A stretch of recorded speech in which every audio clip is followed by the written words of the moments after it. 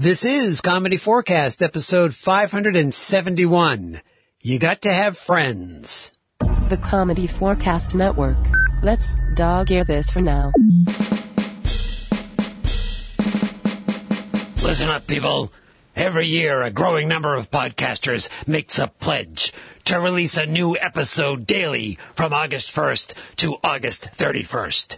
It's known as the Dog Days of Podcasting. For more information, visit dogdaysofpodcasting.com. This year, Comedy Forecast creator Clinton... Hey, that's me! ...will once again ineptly play video games and tell you of his experiences, his triumphs, Yay! and his tragedies. Well, I wouldn't label them as tragedies. Let's see what Clinton is playing today. Aren't you even going to mention my Comedy Forecast Patreon page? Let's see what Clinton is playing today. Okay. Oh, hi, and welcome to day 11 of me playing Star Trek Online on day 26 of the Dog Days of Podcasting 2019. In yesterday's gameplay, I had somehow managed to get the Literally to destroy several Borg ships, all on its own. But now Flores says that there are several more unidentified fast-moving ships headed this way. I think Pennington better finish up this satellite reconfiguring thing, stat, and get the warp out of here.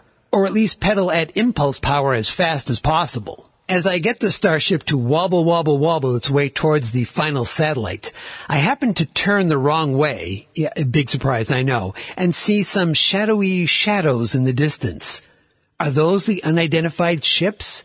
Come on, guys, pedal faster! Just as I'm about to reach the satellite, I'm this close, a Borg cube warps in right in front of the Literally and starts firing. And they do the whole, you will be assimilated thing.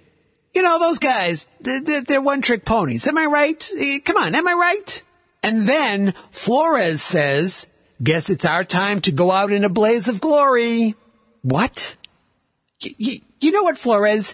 If you don't have anything positive to say, just monitor your controls. Push some buttons.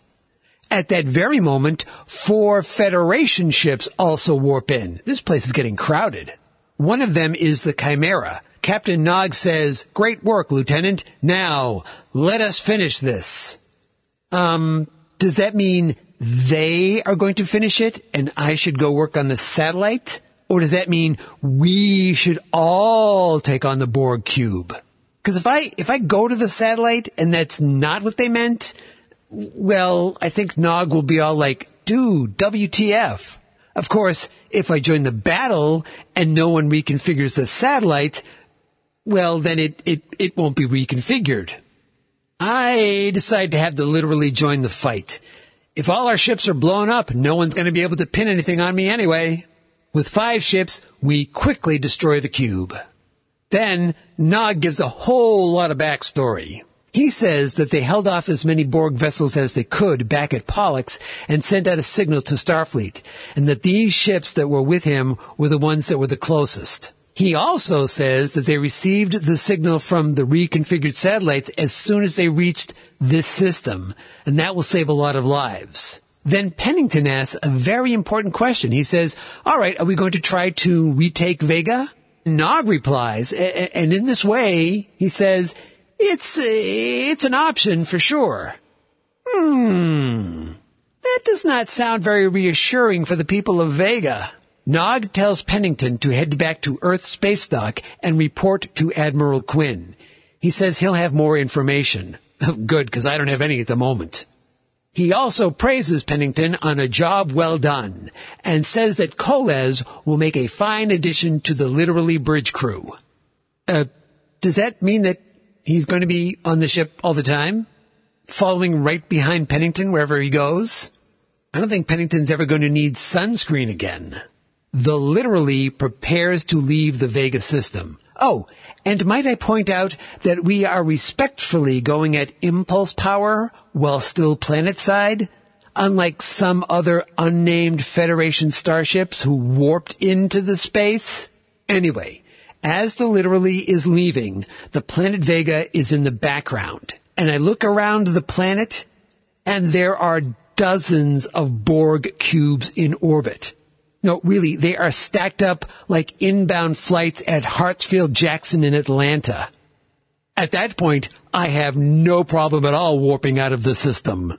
I have a photo of that nightmare, as well as other images from today's adventure in the show notes/blog post for this episode over at Comedy Forecast, all one word with the number 4.com. So the next thing I know, Pennington is beaming onto a transporter pad at Earth Starbase. Wow! A whole new place to stumble around. I mean, explore. Okay, stumble around exploring, let's face it. Oh, and I have to find that Admiral Quinn, because he knows things and I don't.